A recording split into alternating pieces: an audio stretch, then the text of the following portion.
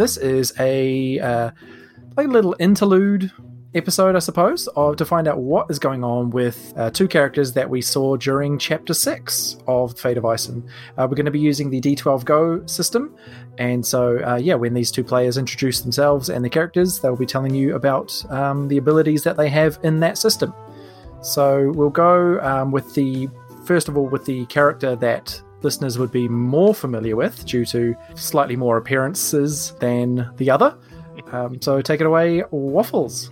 Hello, lovely to hear from you again, listener. You're beautiful. You ruined it already. I do. No, hi, I'm Waffles. You might remember me from the thing that Brad just said. I will be replaying Druid, who I've tried to take his stats from 5e and convert them to D12 Go. I think when we left him, he was level 11, and now he's back to level 3. But that's good in D12 Go, also I've been told. He's got 2 bond, 2 brain, 1 senses for his stats. He's got a limit of 3, and trying to reduce his spells into specialties was interesting, so I just gave up. Gave him plant magic, animal magic, rock magic, and healing magic. And he's still got his armor, quarterstaff, and a bag of seeds. I like how he's got no specialties related to hitting things with his quarterstaff. No, well, he has the quarterstaff, but he has like a lot of spells, and he's mainly a spellcaster. And hitting stuff with quarterstaff was not actually all that effective, I learned. Oh no, not when you're up against ancient white dragons. A quarterstaff is a toothpick. It is, but it's a toothpick he wields mightily. Yeah, so that's Drew converted to a D12. So you could almost call it a Drew 12 Go system. But you could almost do that, but you wouldn't. And plug yourself a little bit, Mr. Waffles. Yes, so I'm from Waffles and Mario, talk about things, New Zealand improv podcast. So if you like to laugh and you have about half an hour to spare every week, then listen out for us, otherwise known as Whamtats. We're on the socials at Waffles_Mario, where we just joke around and generally have fun with things. So if you like improv and you like comedy and you like being a Kiwi, then listen to Waffles and Mario talk about things.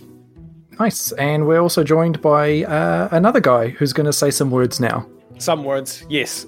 Kia ora. My name is Thomas. You may remember me from when Brad mentioned me about 3 years ago on the podcast on one episode where I got horrifically drunk. It was the Bob Semple episode, I believe, where I split the episode into 2, and people were like, wow, you got really drunk at the end of that first one. Hope you're okay for the second one, or spaced it out. And I said, no. I did it. We did it again 15 minutes later, and I was hammered at the end. But anyway, I will be playing Mitchelmore. I think I pronounced that right. Mitchelmore? Mitchelmore? Is it like a hard CH? Or... No, it's like 3 separate words. Yeah. You're hard CH. Yep. Hard CH. So Mitchelmore, who was the evil druid that the Apple Squadeth fought at some point in Chapter 6. I don't have the specific episode reference to hand, and was summarily defeated and I believe consumed. Is what happens. Yes. Damien the Plant Demon is like the first act he took in the mortal realm was like, what's that thing? I don't know what death is, and he just kind of wrapped himself around. It was like, and now you don't exist anymore. So it may surprise listeners that I'm playing this character, considering they thought he was dead. But that will be explained in a bit. So for his stats, I went for quite a broad sweep because I wasn't really sure what he should kind of be necessarily. So I went for 1 ability, 0 bond, 1 brains, 2 brawn, 0 precision, and 1 senses. The 2 broad, I guess I can spoil it slightly. When Mitchelmore was summarily and ritually consumed by Damien, he was sent to Kashtar, the god of life, where he was judged to be not totally evil, but also probably didn't do that good of a job. So he was, the way I've kind of envisioned it, because I've also given him no items, is that he was like injured on the Amazing Race, but he got last. where they're like, oh, like it's not your fault, but also we have to punish you somehow. So he was sent back with basically nothing. But originally, of course, he was a Dragonborn, which was kind of part of the reason why he kind of went apeshit for a bit.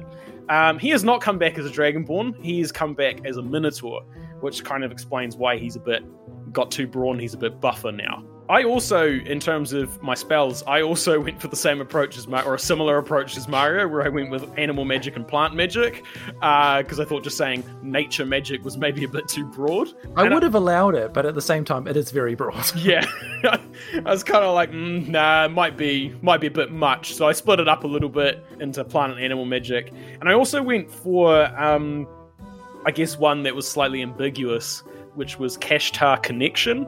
I kind of feel that maybe Mitchell Moore he's a bit like not sure what's kind of going on now, and this sort of thing. So I thought maybe it's kind of like a religion check sort of thing. Almost clericy, like kind of cleric. Yeah, check in with the god of life. Yeah, so kind of like, yeah, kind of a bit religiously, clericy kind of thing.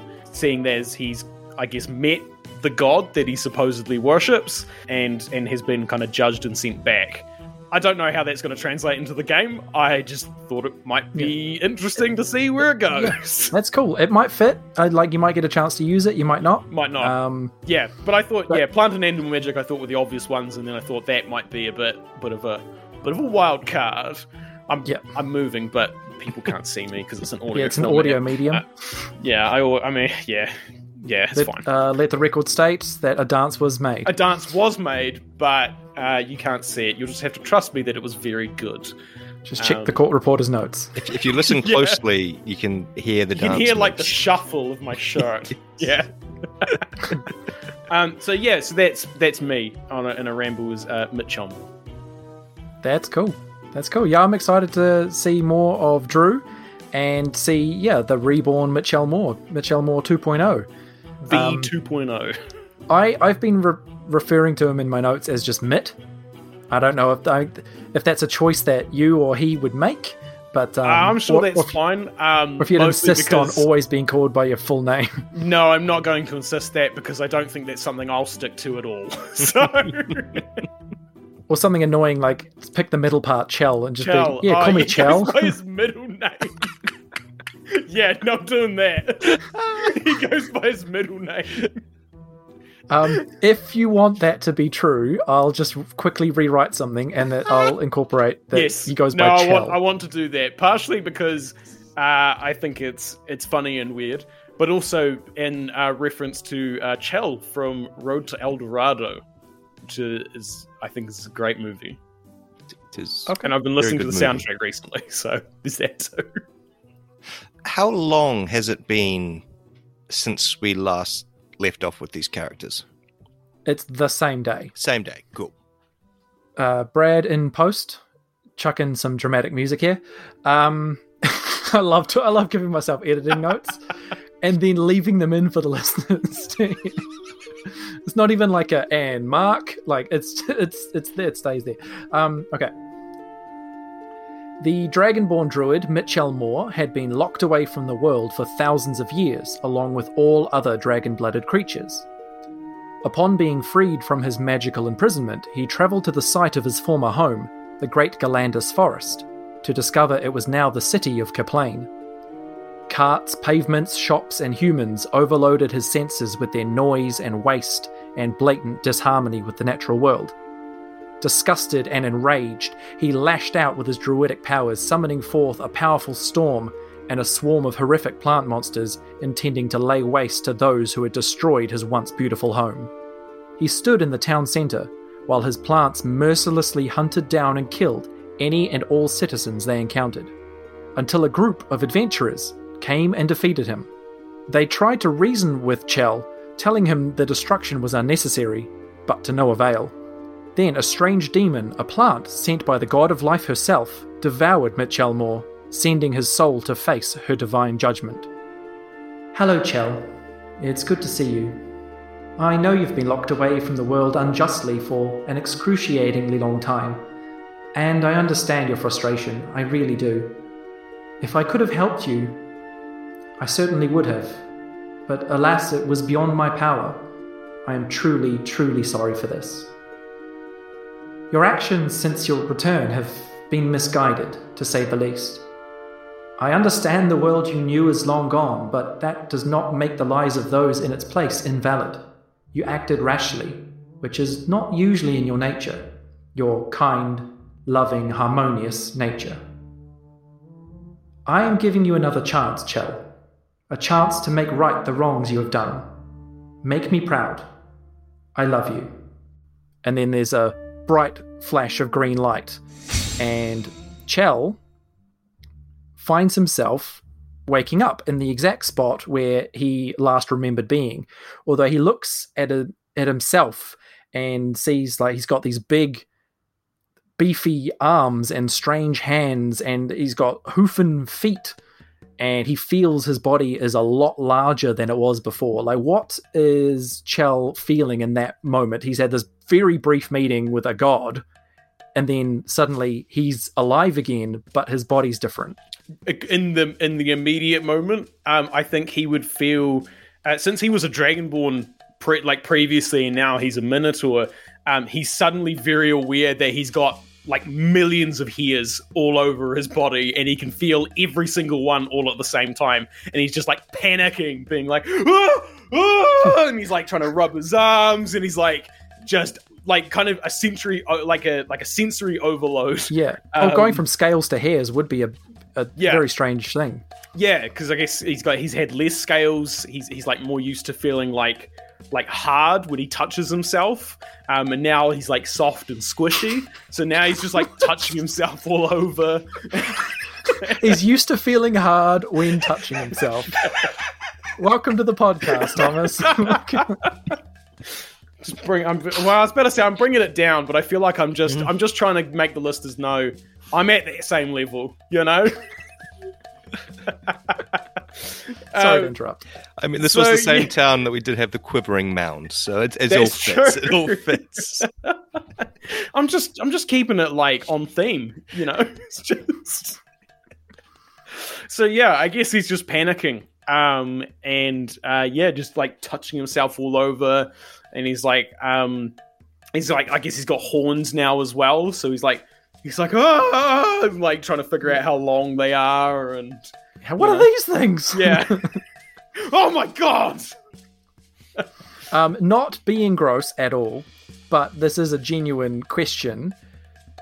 Is he nude and does he have junk? Because that's something that he would obviously have to address. I guess. I'm really on the fence about this. The player in me says make it simple.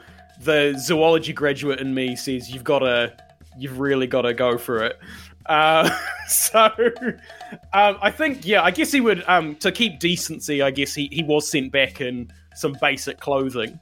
But I guess he does feel he's feeling a bit different between the legs, so he kind of opens up his pants, and he's like, whoa! And he's like chicken there as well, because they would be different, and it being going from a reptile to a mammal. Yep. Wow. So he's just checking himself out, just trying to figure out what's going on, and yeah. Okay, so the location where that happened, I think it's like a warehouse almost. So it's a large open space inside a building, and you can hear outside that so we won't go through much detail for like this day. So it's nighttime that you can see out the windows. Would you stay inside to try and figure out more about what's going on, or do you think you would venture out into the town where you know there's people, and you know there might still be those adventurers who fought you and things like that? I think I'd probably stay in the warehouse, kind of like get up and like stumble around, you know, not used to my body. I'm like falling over. I'm guessing there's like, maybe is there like crates or something in the warehouse? And there's anything you would imagine they'd have in a place where they'd just like store things long term. Yeah, so I'm like stumbling over them and like crashing into them, and I like peek out like the window, like trying to see if I can spot the weird bard lady and the spooky cloud person outside. Okay, make a senses roll. First roll of the game. That's a nat 1. So that's a 2 all up. Okay, so yeah, that's a miserable failure. Yep. Straight off the bat. Not great. You're not used to your own body at all, and so you go to look out a window, and you stand on, like the windows are quite high up, and you stand on a crate to do it. But the distribution of your weight makes you just like fall backwards in a really comical slapstick way, just and then crash, bang, boom, like you just break a few boxes and things with your heavy body. Oh, whoops. Oh, stink. Oh, stink. That night, Drew, while you're sleeping, you have a very strange dream that's not so much a full dream with like events or anything like that happening. It's more like a feeling and like a few flashes of images. And you get a flash of like Mitch Elmore, the Dragonborn druid that you fought earlier in the day. You get a few flashes of some of the dead bodies of the people that he killed around the town. You get a flash of an elven woman draped in vines, and then you get a flash of a minotaur. And you wake up, and it's morning time. Right. I think I'll just go make a coffee.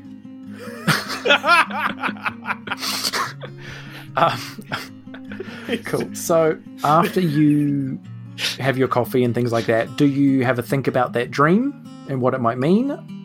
And also, Chell, do you have the courage to venture out of your warehouse?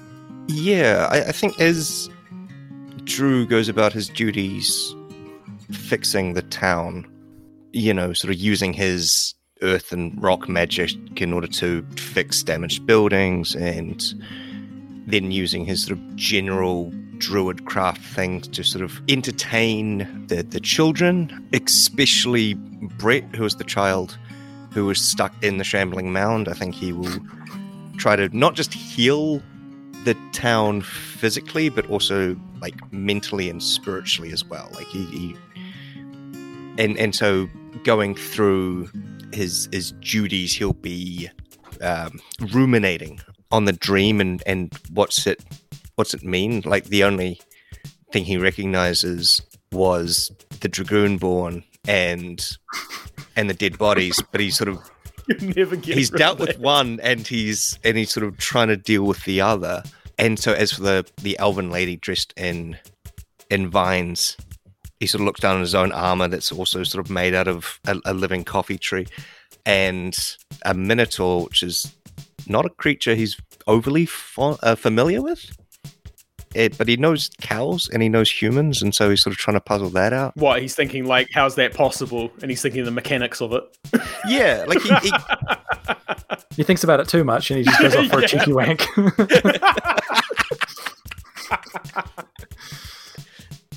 Yeah, don't get any ideas.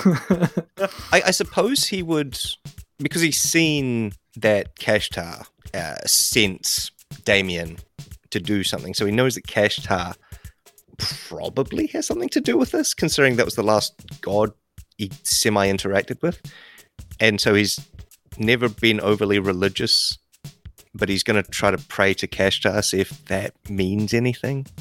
Does he know that Mitch Elmore was sent to Kashtar's realm? Damien said something like, I've sent him to Kashtar. Yeah, so he's going to try praying to Kashtar, but he doesn't know how. He's a druid, not a cleric. So, but okay. Kashtar is the god of life, and so he assumes that he's somewhere in that realm. Maybe he's like, hey, I'm not a cleric, but I'm a druid, and I guess that counts. Yeah, make a bond roll. Okay, that is a cheeky 6. Can I add plant magic as she's the god of nature and was wearing vines? No. Fair enough. Thought I'd try. If you had given yourself the more generic nature magic, I would have let you have it. Yeah. But yeah, 6 is fine. That's a questionable success anyway. So yeah, you feel like you make a connection when you make this prayer. You feel like it goes somewhere. You don't get a direct response. You just get a feeling that the dream you had is a message from Kashtar. He sort of has his fingers crossed and says, not another Damien, not another Damien, not another Damien. Thomas, what's happening with Chell in the morning after his first night as a Minotaur? Yeah, I feel like after the fall, I've just spent the rest of the day, the rest of the night, just like unconscious, having knocked myself out accidentally. And so in the morning, I'm like, kind of again, I have a quicker sort of. Same thing happens. I check myself over again. I'm kind of panicking because I thought previous night was like a bad dream. Now I'm like, oh my god, like it's actually real. And then I probably spend like a good maybe like hour just like looking out the window again, like just watching to see like kind of what's happening. Are those people that fought me? Are they still out there? And then eventually, when I decide that okay, yes, they aren't there anymore, I tentatively open the door and I guess kind of stumble a little out of the warehouse on my clippy-cloppy hooves. Yeah, I guess into the street. Cool. So that's how you make your appearance, and you are immediately a spectacle. Everyone stops what they're doing because, like, fuck, a Minotaur just came out of that building. And the word spreads around town within, like, a minute. People don't run and scream, because you're not holding any weapons, you're not charging, you're not moving quickly, but people are just kind of like, uh-oh. And a few runners do go off to spread word, and you can almost hear the gossip starting and spreading like wildfire. And it's only like a minute or two before Drew hears there's a Minotaur in the town square. Purple monkey dishwasher.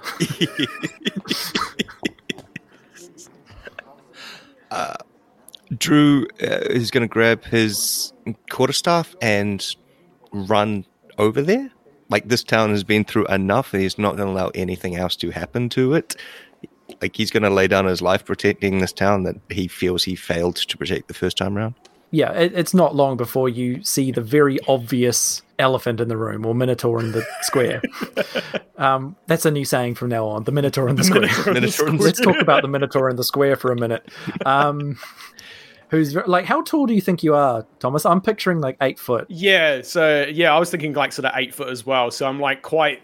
If most people are a human in the area, then like I guess I'm quite above them in terms of height. And Drew is a halfling, and so he's probably like 3 foot. Yeah, this is Banfor and Trestle Spoon all over again. Yeah. Just reskinned. Yeah, so Drew, you see him like a beacon in the night, and it's the same Minotaur you saw in your dream. Do I see Drew at all, or are you like hiding in the crowd, or make a senses roll, Thomas?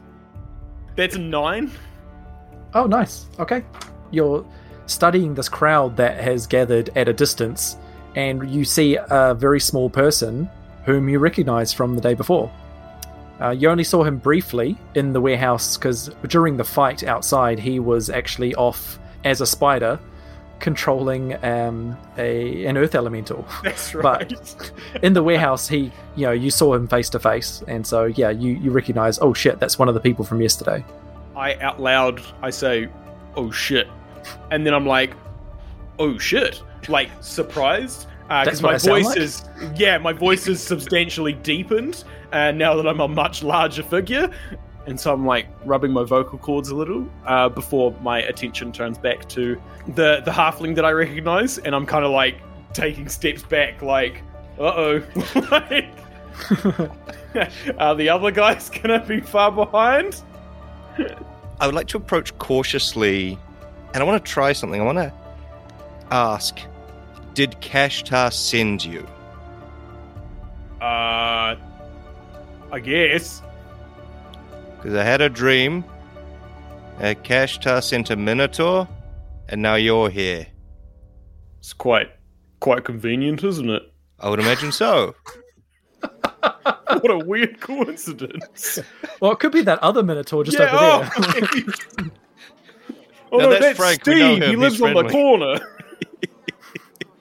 Did he have horns out to the side or horns out to the front? We had horns like yours. Oh. Yeah, well, I mean, I think she sent me. Though I don't really know what me is right now, he says as he kind of looks over his body again. You're a Minotaur. Well, yes, I can see that, but I wasn't a Minotaur 20 minutes ago. What? What do you mean? Well, I didn't have all the fur and the horns and the hooves. I have hooves now. If listeners could see Thomas's face right now, he's acting his heart out. He is. He's going for the Oscar right now. He's doing a good job. This is all wasted on podcasts. Yeah, I'm just exclaiming about my hooves now. Right, yeah, I can see the hooves, but you said you weren't this 20 minutes ago. What were you? Was it? I was a dragonborn, the scales and the claws and the snout and the teeth. He's baring his teeth. Now he's touching his teeth because they're round now. He's like, oh God. This is going to suck when I try to eat meat. Yeah. Is it wrong to eat beef now? Oh no, Drew's a vegetarian. He doesn't know what meat tastes like. So yeah, I guess I'm half explaining things to you and half having a crisis, internally. Okay. Would you like a coffee?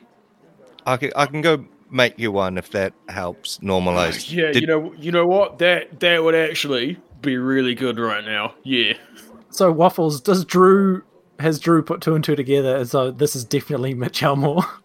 He has, but just in case this is one of those amnesia situations where if he reminds him of his past life, then he'll flip out and go crazy again. He wants to handle him with kid gloves, if that makes sense. And he sort of wants to let this new version reveal themselves as they're comfortable doing so. He doesn't want to assume anything about them as they're, less scaly, more hairy.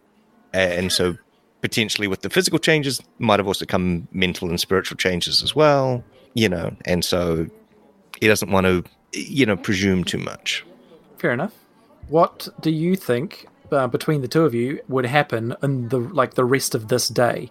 We have sort of been reunited. Chell has been told by Kashtar, I'm sending you back, but do better next time. And Drew is generally a crusader for life and harmony anyway. What do you think the rest of that day would look like between the two of you? I think for starters, we'd probably as Drew asked, probably go have a coffee, go find a cafe somewhere, kind of just chat. I think that I guess Chell would take this opportunity to kind of not really use Drew, but in the sense that he's now got someone to talk to, so kind of use that as a sounding board. He's put something out there, and then Drew, I guess, would come back with what he thinks about it, and so that helps Chell kind of figure out kind of what's happened and I guess where he should go from here, kind of thing. Sweet. Yeah, and Drew has been a very vocal hero for these people since Mitt's defeat. And he's been a very public figure for tidying up the place. So people seeing this strange new Minotaur with him, sharing a coffee with him, sitting down and chatting, the people are now generally accepting of the Minotaur as well. That's a big in. Yeah, I think also part of the reason wanting to have a coffee was to get him out of the warehouse, stop him being so much of a spectacle, and let the people of the town move forwards and not be re-traumatized by things. Drew doesn't want it to be known that, hey, this is the guy that ruined the town yesterday. This is the guy that killed all your family members. Yeah. He kind of wants to keep that on the down low. So I suppose he would talk about the resistance, talk about, the efforts to make the world a better place. He'll probably mention the Surge or the limited knowledge that he has of the Surge, and that, there's a big thing coming in a couple of days that might just rewrite everything. I don't know. And let it be known that he sort of wants to bring together as many Druids as he can and try to make a force for good in the world, or at least he's not a big fan of big cities and stuff either. Like, he wants more of this, like, reconnection with nature, respect of nature, this actually, being in harmony and equilibrium with the world around them and not dominating it so much. And hoping that, druid to druid, he sort of gets that of, sometimes it's nice just to sit in the middle of a field on a rainy day and just listen to the world, or, just to zone out and listen to the bird songs and the insects chirp. And, have you really just looked at a babbling brook and just been amazed by the wonder of it all? Like, that's what he fights to defend. Like, that's what he fights to try to get people to stop and listen and understand, is what he's hoping to convert Champlain into, and hopefully making it into this more integrated, natural city, like introducing things like roof gardening and nude beaches. Yeah. There's this he sort of brought a bit of bloodweed with him from Van Force City, and is sort of you got to keep that one on the down low, though, right? You got to have the hydroponics set up for that one. Yes. Hey, are you cool? Are you cool? You smoke?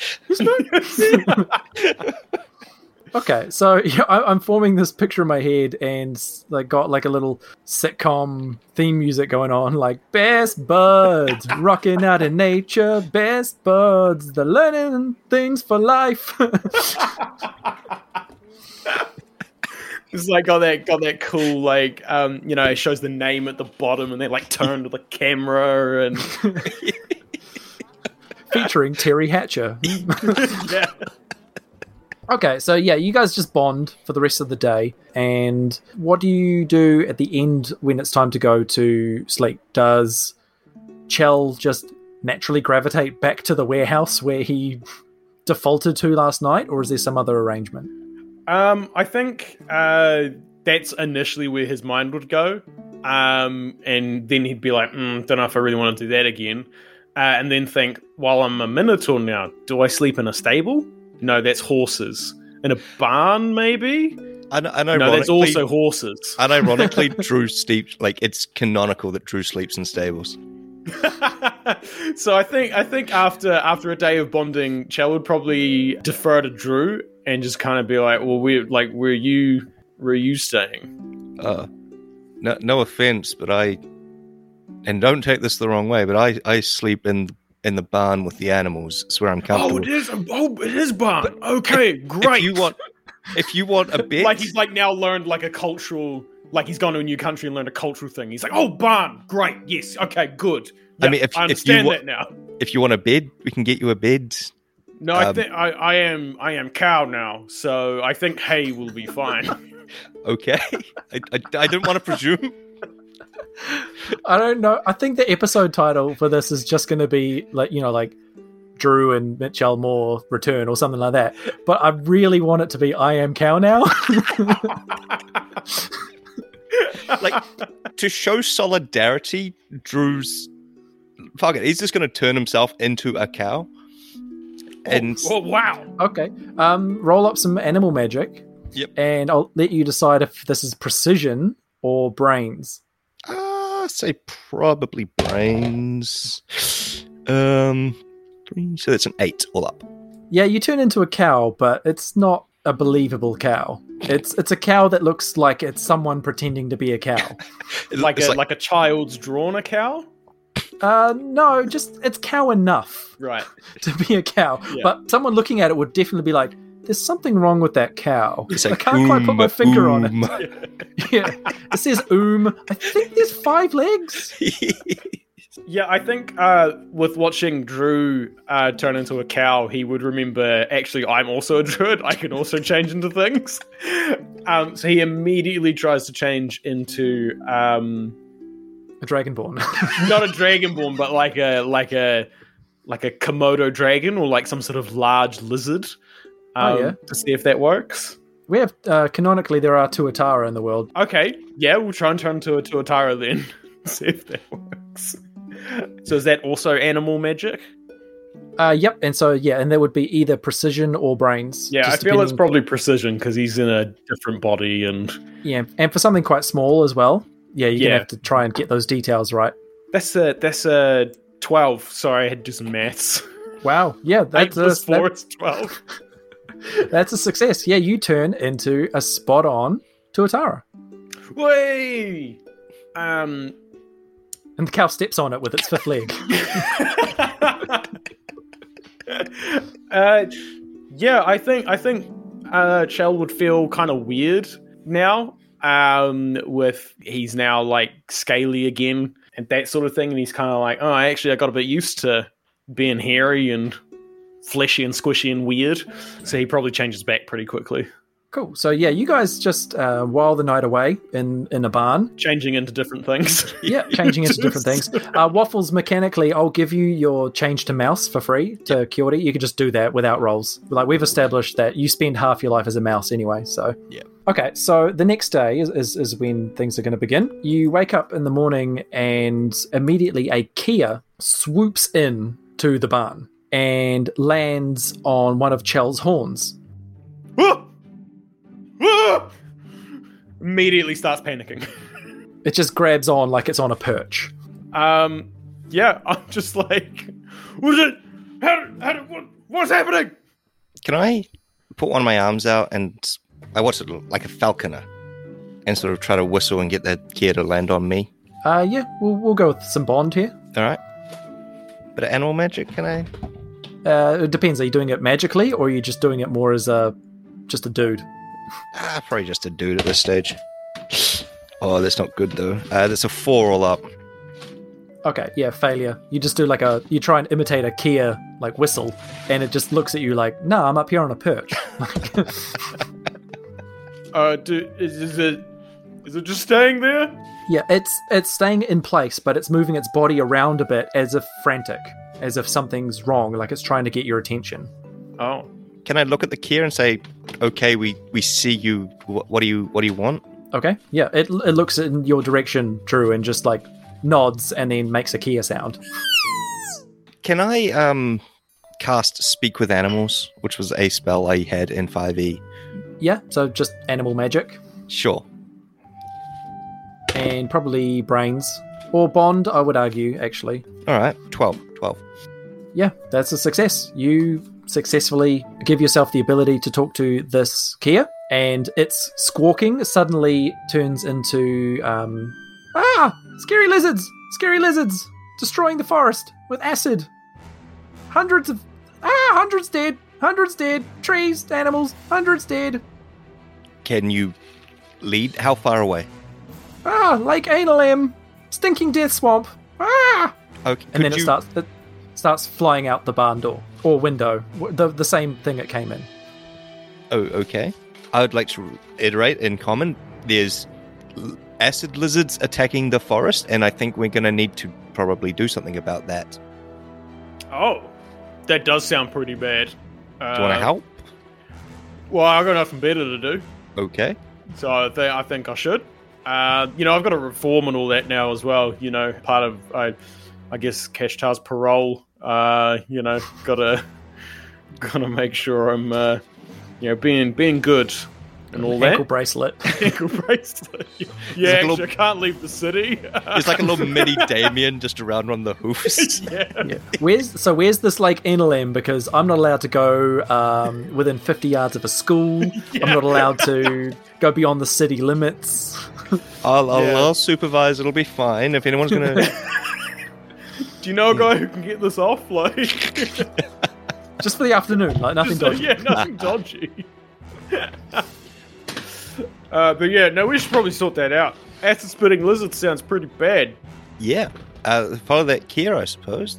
Is he gonna? I assume he's leading the way. Well, he better, otherwise we'll that'd be quite bad. Would be.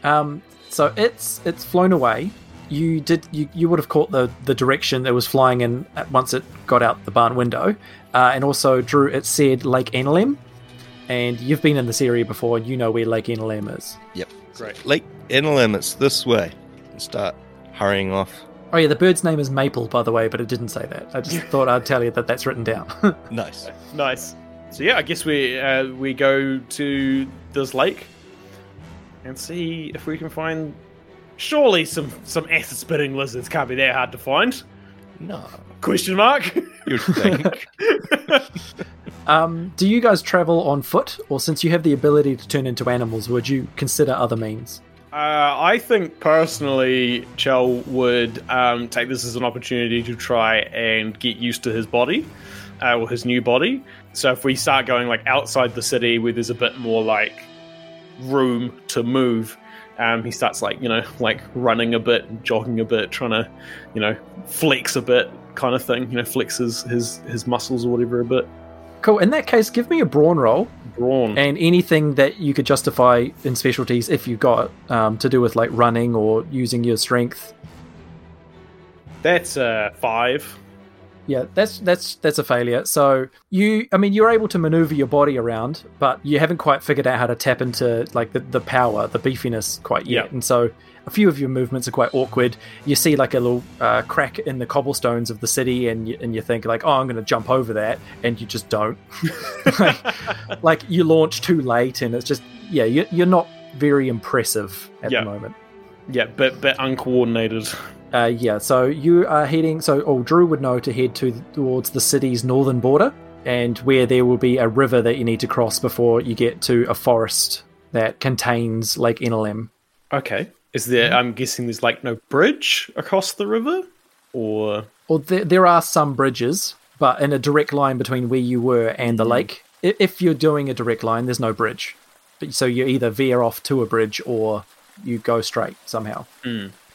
Can I use my magic to bring up some of the rocks out of the river and sort of make them into a sort of stepping path that we can get across? Oh, that is dope. That's cool. Yeah, so you arrive at the river and you're like, well, we could transform into birds or whatever, but you know what? You're going to try some earth magic, or what have you called it? Rock magic. Rock magic. It is a mountain druid, so it's more rocks than earth, which... Yep. Yeah. Okay, so what stat do you think? Probably brain. Like, I always assumed magic was a brain thing for him. Yeah, it's brains, or unless an argument can be made for like precision if you're aiming something, but... Oh, and that would be a 15. Nice, huge success. Yep. All you intend to do is just bring up like a few sparse stones to not harm the flow of the river too much, but you end up bringing up like a perfect bridge with like straight lines in it, and like this was built by human hands. Nice. I give like a double thumbs up. I'm like, whoa, very impressive. Oh yeah, do that all the time. It's easy. Yeah, so you guys get across that river really easily. So you summon a bridge, you cross the bridge. Casual. Do you get rid of the bridge so it doesn't disrupt the river too much and become a dam, or do you leave it in place? I'm assuming these made it so that there's still water flowing under it. Yeah, there's still water flowing under it, but it is potentially a blockage because you've made it so well. No, yeah, he's going to hit it with his quarterstaff and have it sort of crumble back into smaller rocks and sort of sink back into the river. Magically, or using his strength? Magically, obviously. Okay, so hit it with your quarterstaff and do some rock magic. Like, I summon thee and now be gone. And that is going to be a 10. Success. That's great. You tell the bridge to fuck off and it crumbles to dust and washes away in the river. Cool. Easy come, easy go. And some of the larger chunks hit a child who was swimming, and they then... No, I'm kidding. Oh, whoops. I was just trying to catch fish for my family. What did I tell you about swimming in the river? Don't do it unsupervised. It's dangerous. Damn it, Brett. I talked to you about this. Check how deep it is before you dive in. Okay, so yeah, you have solved my bridge puzzle. So yeah, now before you is the edge of the forest. So this city is surrounded by forest. This is like to the north of the city, and you know, Drew, that deep within this forest is Lake Enelem. Do I recognize this forest at all as well? Like, was this here when back in the day? I would say no, because Chell's been away from the world for so many millennia and there's been a few surges since then. So like the landscape has changed. Like this used to all just be one gigantic mountainous forest, and now it's like a flat plain with a city and forests and rivers and shit. Like none of this is familiar. Okay, cool. I'm just going to follow Drew then. How thick are these trees? They've had some schooling, but I mean,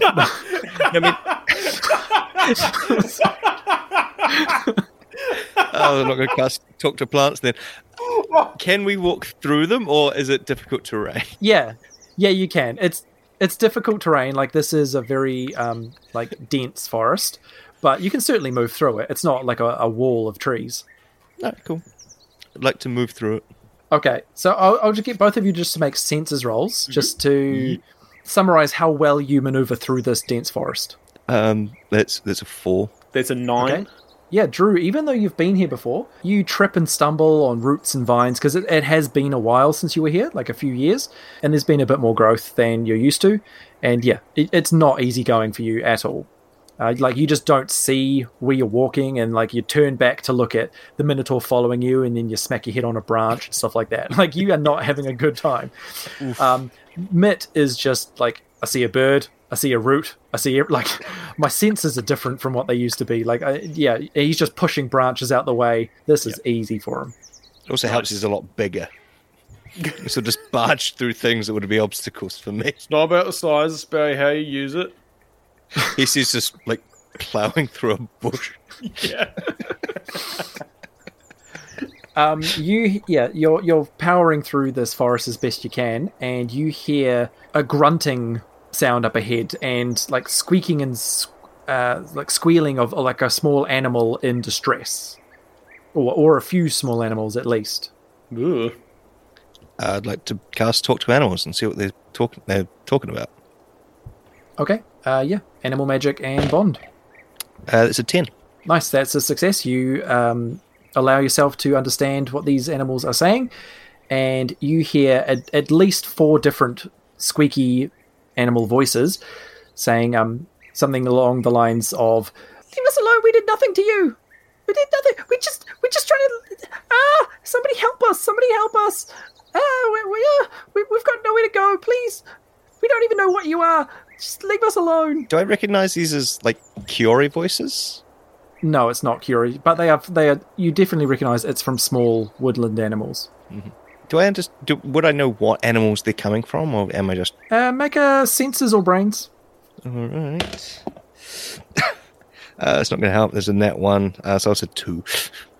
Miserable failure. And so you lean in closer to try and hear, like, oh, what type of animal is that? And you step on a twig, and suddenly, like, revealing itself from the bushes is a black dragon, a small black dragon, about the size of a halfling, so about the size of yourself, Drew, immediately followed by another one. And then you happen to notice, or both of you happen to notice, a family of squirrels scurry off up a tree.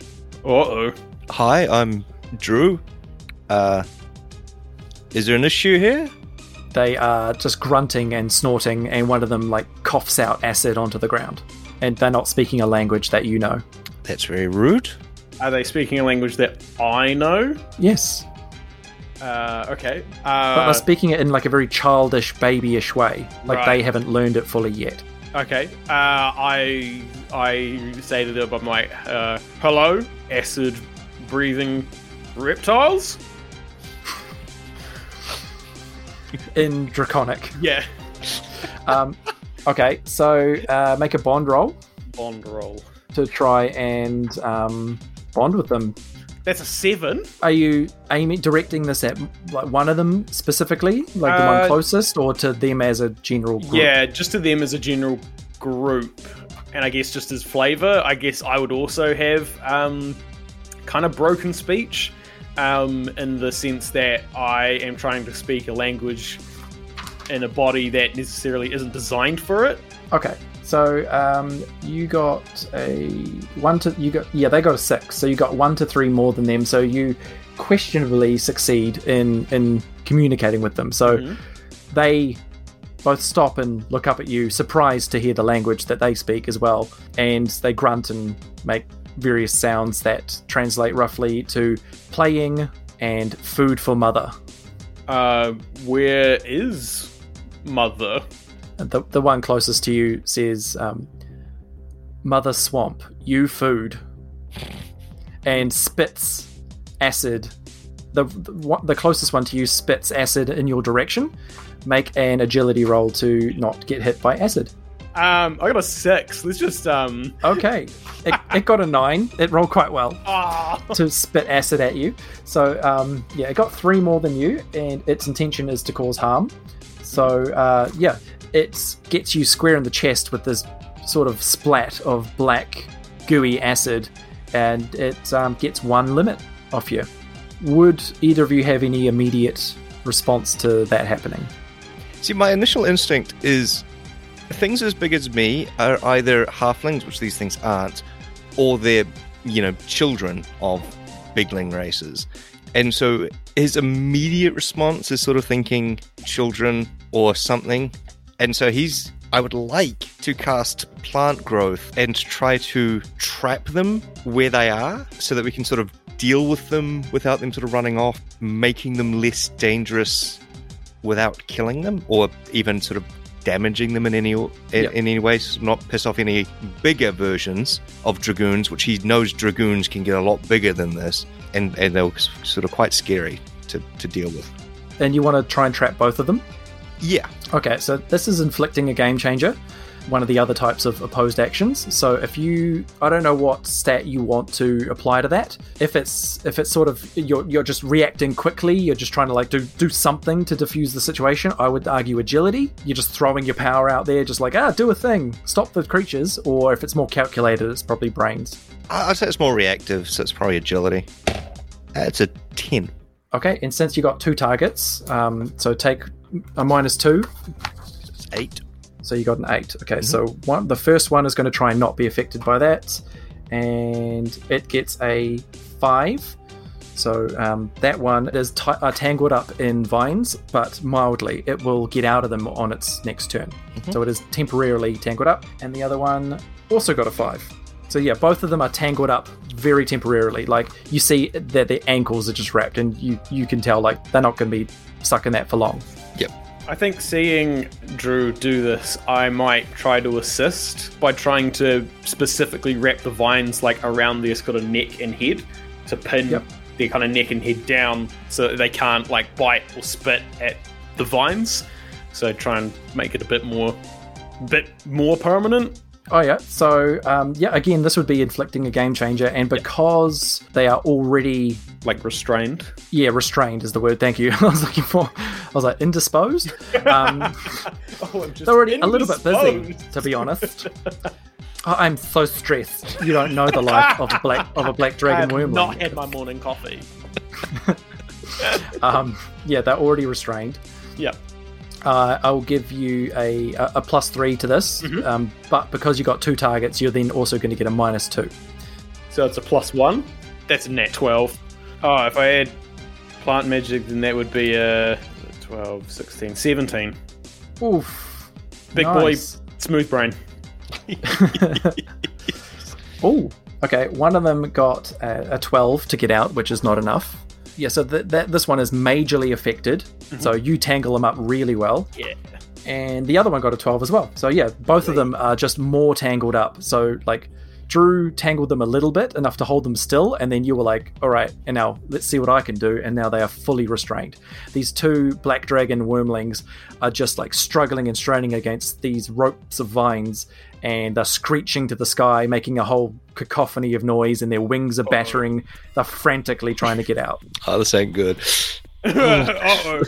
Wait, actually, before I do that, I put my hand out to Drew as a down low high five, teamwork. Oh yeah. Briefly really excited that we did something real good, and then I guess that turns to a bit of a oh crap, this might be quite bad. Drew would say, I'm assuming these are kids. You were talking to them. What were they saying? Yeah, they were saying that they were getting food. They were playing, and they were getting food for their mother. I tried to ask them where their mother was, and they said that she was in the swamp. They then said we were food, and now we're here. So I'm not sure how far away the swamp is, but I'm guessing it's close enough that maybe she can hear them. Yeah. Meanwhile, Scrack! Screech! Quiet your damn kids! Flap, flap, bang, bang. While you ponder, they're going to both try and escape. I'm just going to roll while you ponder. Yep. Because I'm thinking I would like to use my rock magic to create a trap underneath them. Like create a pit and sort of have them fall into the pit, and then we can sort of cover it over. And that way they would probably be making less noise, and we could probably have them a lot more secure.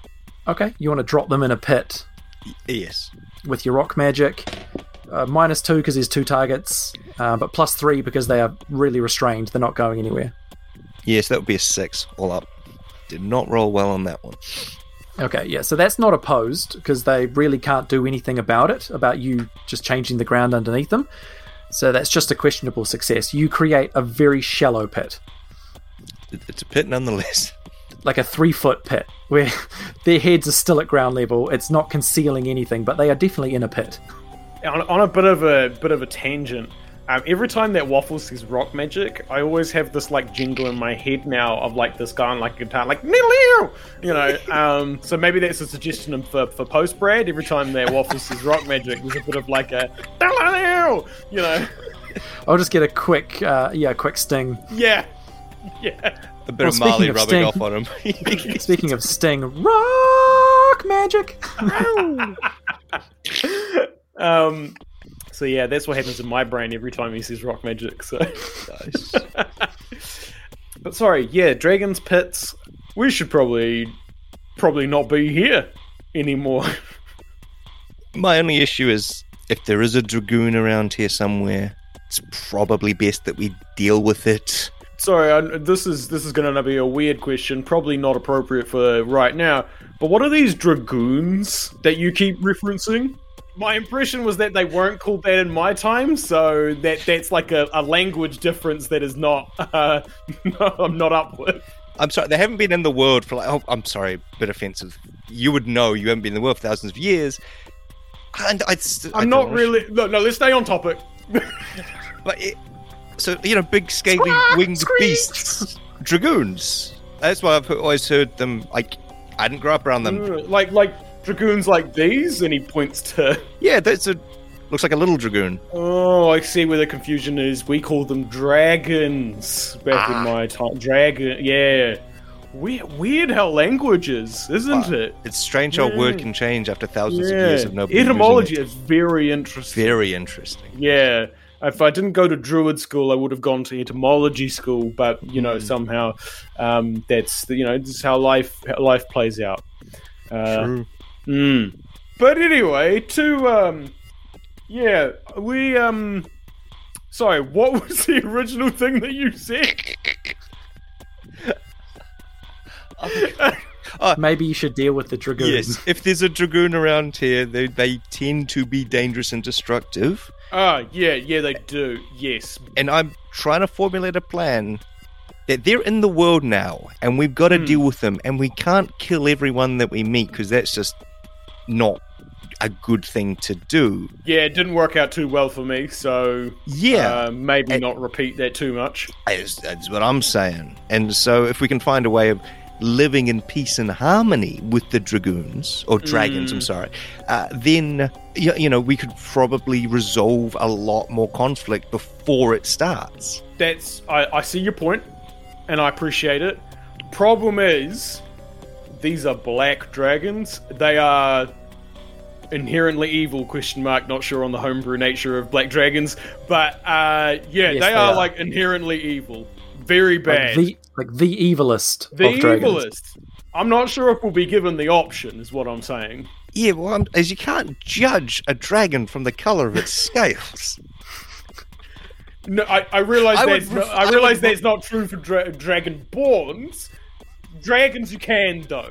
I would much rather judge a dragon on the contents of its character than on the colour of its scales, and I'm willing to give this a shot. All right, Dr. Martin Luther King.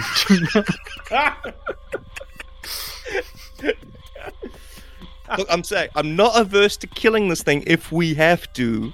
I'm just saying I'd much rather explore other avenues, potentially peaceful avenues, before the violence starts. Okay, again, appreciate your opinion, but we have just restrained her children and put them in a 3-foot pit. We haven't killed them and we haven't hurt them. We definitely haven't killed them. I hazard to guess whether we may have hurt them. You can talk to them. Use your words.